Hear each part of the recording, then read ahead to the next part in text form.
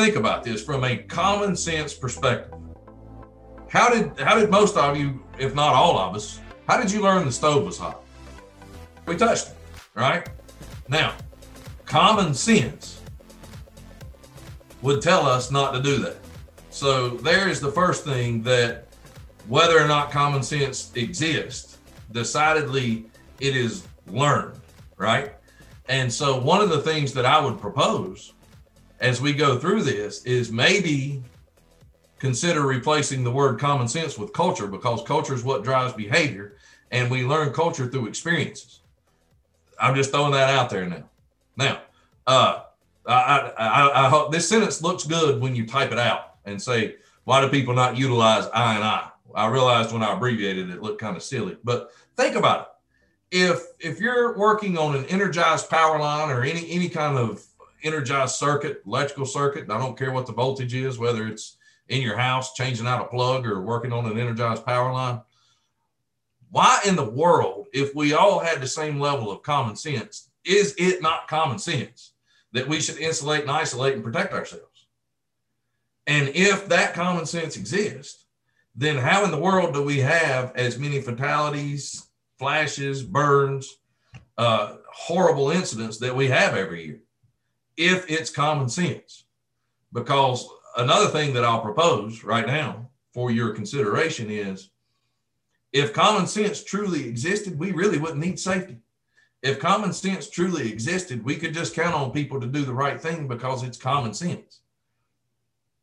Common sense would tell you, if it's icy outside, you should be extra careful and not fall. How many of us have ever slipped on ice? Common sense would say it would be very difficult, if not impossible, if I use common sense to lock my keys in the car. Funny story that I want to elaborate on. I actually locked my keys in the trunk of my car one time. I really want you to think of, while I was getting gas at a gas station. So I solved that problem, and I joke about it, but I tell people all the time, like, I promise you, I will never lock my keys in the trunk of my car again. Now, this is my favorite one.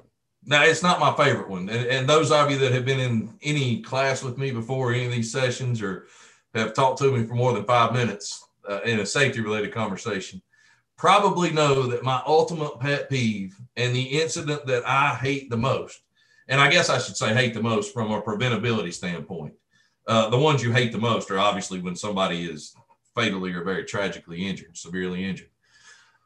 But how in the world, if common sense exists, could we possibly ever set an outrigger down on someone else's foot?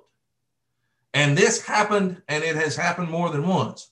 How in the world could somebody ever set an outrigger down on their own foot if common sense exists and we could count on people to use common sense? And that's the one nobody will ever be able to explain to me. Either way, whether it's somebody setting an outrigger on their own foot or somebody setting an outrigger on somebody else's foot, you can't explain that. It's just, to me, it demonstrates how little common sense we have. So we will now switch gears and sort of forget all the semantics of the word common sense and how it's defined and what level it exists to, and talk instead about then a couple of things that I hope we all can agree on, which is this. And I don't know I hope you took the time to read the article, and if you've got it in front of you, that's great. If you don't, that's fine too. But I hope you'll notice this. Sometimes these presentations don't necessarily follow in order the article, and they go in a little more. This one follows the article pretty well. So if you have it available, might be good as a reference. But variations in common sense. And in the article, it talks about, that first thing, people are equal but never the same. And it gives a longer list and says, each of us has different levels of situational awareness and risk tolerance, as you see on the screen there, but also preconceived notions about worksite conditions and hazards, preferences, motivations, tendencies, the work methods we prefer, the way we like a job to be done. So a key point there is no two people, no two groups are the same. And I even argue to a certain extent, no one person from day to day and hour to hour and minute to minute in terms of risk tolerance, situational awareness, all those things I just listed is exactly the same. So you could add common sense to that list, right? No two people have exactly the same level of common sense for a given task, probably. Now, I don't propose by saying this that making decisions ever based on your gut feelings is a bad thing. Sometimes that may be appropriate, very rarely, especially at work and especially when we're talking about safety. Also, usually not a good idea, especially with safety again, that we make decisions purely based on comfort and convenience. Unfortunately, we do quite a bit. That availability bias we talk about. So intentional decision making. And folks obviously make decisions different ways. Sometimes based on what we might perceive as common sense, sometimes what we might perceive as fact, sometimes based on assumptions. And we'll talk about some decision-making tools later that can help with intentional decision making. And then I think one of probably the key points, and another thing equally almost up there with the outriggers on people's feet, is incident investigations, root cause analysis, the time, the effort that we put into those. And always, please let me say, when I'm using the term we, that is not reflective. I don't mean me. I don't mean you. I don't mean your organization. I'm just making a general statement. But I would imagine it's probably true for all of us. At some point in time, there was an incident. Maybe you were part of the investigation. Maybe you weren't. Maybe you were part of the incident. Maybe you were responsible for writing the reports afterwards, making the corrective actions, doing the training associated with it, whatever it may be. But how often it amazes me the time and the effort that we put into investigating incidents. And then the whole corrective action that we come up with, well, we should pay more attention. We should focus on the task. Those are good things. I mean, definitely people should pay attention. They should focus on the task. They should follow the rules. But if all you're going to come up with as the result of an incident investigation is basically in some form or fashion to say we should use more common sense, i.e. follow the rules, pay more attention, focus, whatever, why even do the incident investigation? And I think that that's where you really start getting into the more we assume folks have common sense, and the more we assume that that common sense is common, then we're eliminating actually finding out the causes and understanding the environment and the reasons that incident occur. And we get into those do better kind of corrective action sort of things. So that is for sure. I'm just making the point now. People are different. People are different. We're all different. Some in good ways, some in bad ways, but we're all different. So we certainly can't assume when we're talking about something like common sense that we all have the same level of common sense. Well, what does that mean? And just to make the argument, because this is one of those, as I was writing this article, have you ever tried to think about something and given yourself a headache? Anybody ever done that before? This was one of those for me when I was really starting to think about how I felt personally about common sense. One of the ways that I thought about was, and it says it in here, and I just want to read a little bit of the article. Perhaps the best way to make the argument that common sense doesn't exist is to assume it does, because this really got me down a train of thought here. Think about it. A world truly based on common sense sounds ideal, right? We wouldn't need to create culture or lead people because they would always do the right thing. We could eliminate our safety programs because people would be able to identify and control hazards on their own. And we could throw away our safety and work methods manuals because people would always know what to do and how to work. It would just be common sense. So think about these things. I mean, to a certain extent, is it common sense not to text and drive? I think most of us would probably agree that it's common sense not to text and drive. Speed limit. If you just purely went by common sense, the word limit means as fast as you can go. So therefore, everybody would drive the speed limit or less. But I would argue probably at least 90% of us always go at least a mile an hour over the speed limit, which really isn't common sense again. So if we truly believed in the hierarchy of controls from top to bottom, and we were going to work on an energized circuit, how would we control it? De-energize it, turn the power off, eliminate the hazard. That's where we always should start, at least. How often do we ever even consider that when we're thinking about and planning our work? And I guess we should be fair to the folks in the field and say that usually has to be considered by someone 2 to 3 weeks ahead of a job for it to ever happen. But nonetheless, we make the assumption that we can't do it, so we don't do it, when common sense tells us it should be our first choice. So, how often do we skip like the first 3 or 4 levels of that hierarchy of control and go straight to PPE? And so if you were with us last month, we had a huge discussion about that. I won't reiterate any of that discussion, but, common sense is you should never actually need your PPE. You should always use it. And yet it's almost like our preferred method of hazard control. This one was interesting to me as I was just thinking about some examples of common sense. Would it not be true, if common sense truly did exist, that when we were using equipment, let's just take a line truck or something like that, for instance, that we would never side pull, and all our pulls would be vertical and straight up and down. We would never use the boom to support the weight of a pole. We would never use our pickup truck to pull wire. Not that any of you have ever done that before. There's a lot of things we wouldn't do. And if we didn't do those things and we use the equipment always like we should, think about how much that would extend the life cycle of the life cycle, not the like cycle. Although if your equipment was in better shape, you might like it better. So the like and life cycle, we'll say that, of your equipment, right?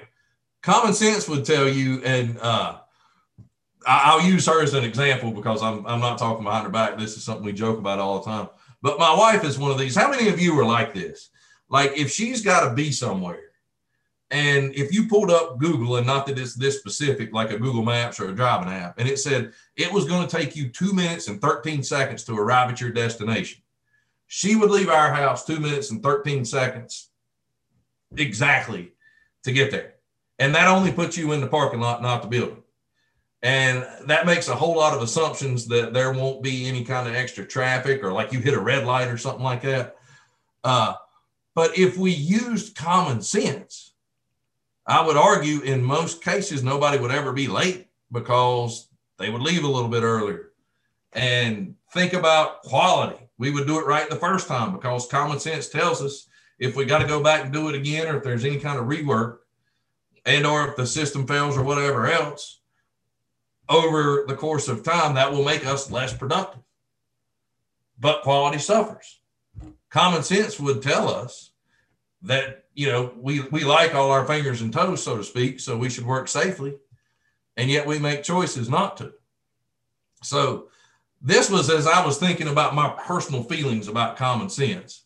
And I will say this whole article started in a fascinating discussion I had in a Frontline Live session with a group of folks one day that were going through Frontline Online. And we were talking about this very subject, and it really inspired me to think about it a little more. And a lot of what you see is actually some of their thoughts, which I thought were really good and really valid about common sense. But that really was the way that helped me understand my feelings about common sense, was to do exactly what we're doing right now. Is perhaps the best way to prove common sense doesn't exist is to assume it does. Because if we assume it does, I think everything we just talked about, at least to a certain extent, is probably true. So then, the next topic, and the most important topic that we want to talk about, is the implication and application of common sense. Again, truly at the end of I hope when this is over that, truth be told, it really doesn't matter how we define common sense and whether we believe in it or not. What matters is what we do to protect ourselves and to protect our coworkers. And so I put this quote up here that I use a lot: lead, manage, and interact with people how they are and not how we wish they were. Now, I think it's fair to say we wish that everybody had common sense. And we wished for whatever task that we're performing, everybody had, I'll use the term you all are using a lot, both common sense and common knowledge. But it's not, I was going to say not fair. That's not really the right word. It's probably not a good idea, we'll say that, to assume that that's true. Some may have more common sense than others. Some may have more knowledge than others. The sense and the knowledge are not that common. So we lead manage people how they are. And people have different levels of risk tolerance. People have different levels of situational awareness, that whole list of things we talked about earlier, which is where we get into, again, not relying on gut feeling, common sense, those sort of things, comfort and convenience for our decision making, but relying on tools. And my two favorite decision-making tools are on the first line there. The E plus R equals O, event plus response equals outcome, from Jack Canfield's Success Principles. If you ever get a chance to read that book, great book. That's principle 1, take 100% responsibility. So it's like chapter 1. You don't have to read much of the book to get the detail on that. But essentially what Jack explains with that equation is we can't always, and most of the time probably don't, control the events in our life. But if we clearly define what we want the outcome to be, that will help make our response almost automatic. So I think we focus a lot on the events, which is where we try to sort of blame other people, make excuses, those sort of things, rather than thinking about what we want the outcome to be and how to respond accordingly. A tool I really love, and I'm sure that little brief explanation of it didn't do it justice. A very similar tool that kind of says exactly the same thing in a different way that a lot of you are probably familiar with, especially if you've ever had any human performance training, is STAR. Well, actually, the tool is called a self-check in the DOE handbook, but they use STAR, which stands for Stop, Think, Act, Review. And the way we explain that is you stop before you do anything for as long as necessary. Most of the time, that's going to be a very brief pause. Then you think about, again, similar to E plus R equals O, what do I want the outcome to be? What am I trying to accomplish? How prepared am I? How much sense and knowledge do I have for this task? And once I've verified all the system conditions and what I need and all that, then I act. And then after I act, I review to see whether my goal was accomplished and if I could have done anything better. Other HP tools, and if you want to look these up, just sometime look up the DOE Human Performance and Handbook, Volume 2.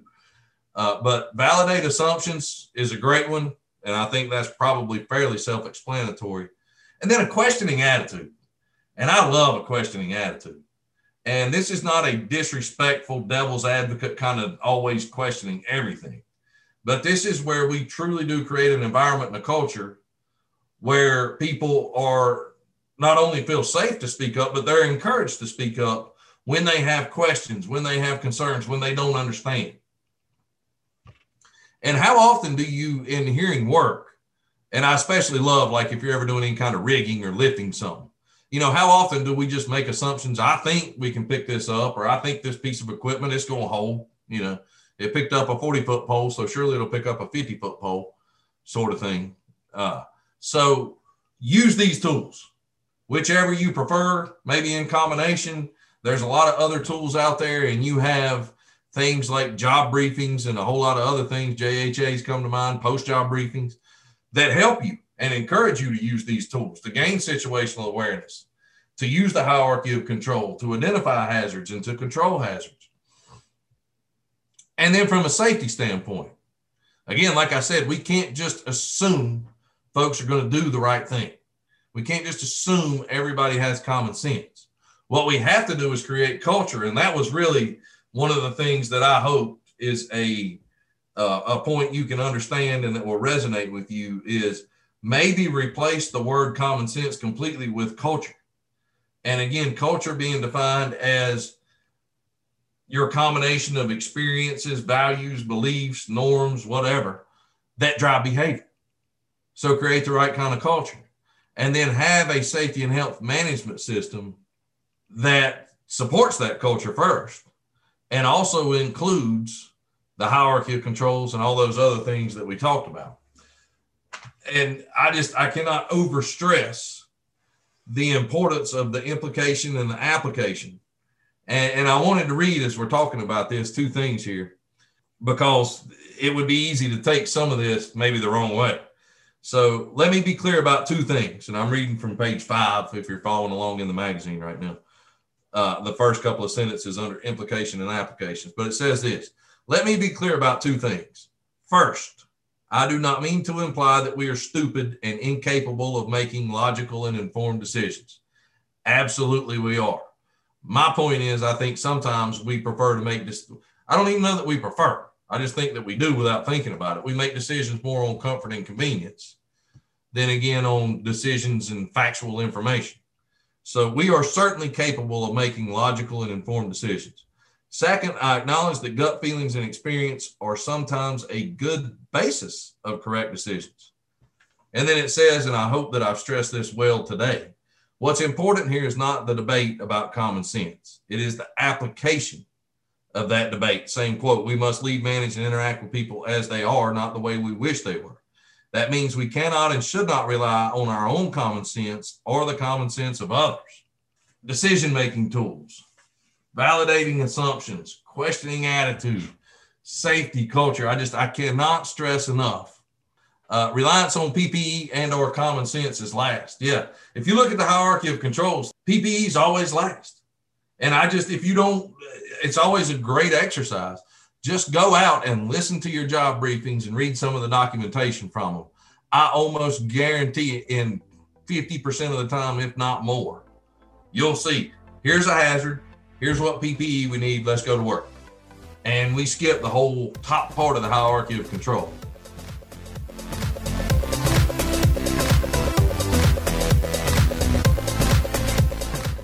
Thank you for joining us for this podcast, which was produced by the team at Frontline Utility Leadership and Incident Prevention Magazine. Don't miss our next podcast. Make sure you subscribe at iTunes or wherever you get your podcasts from.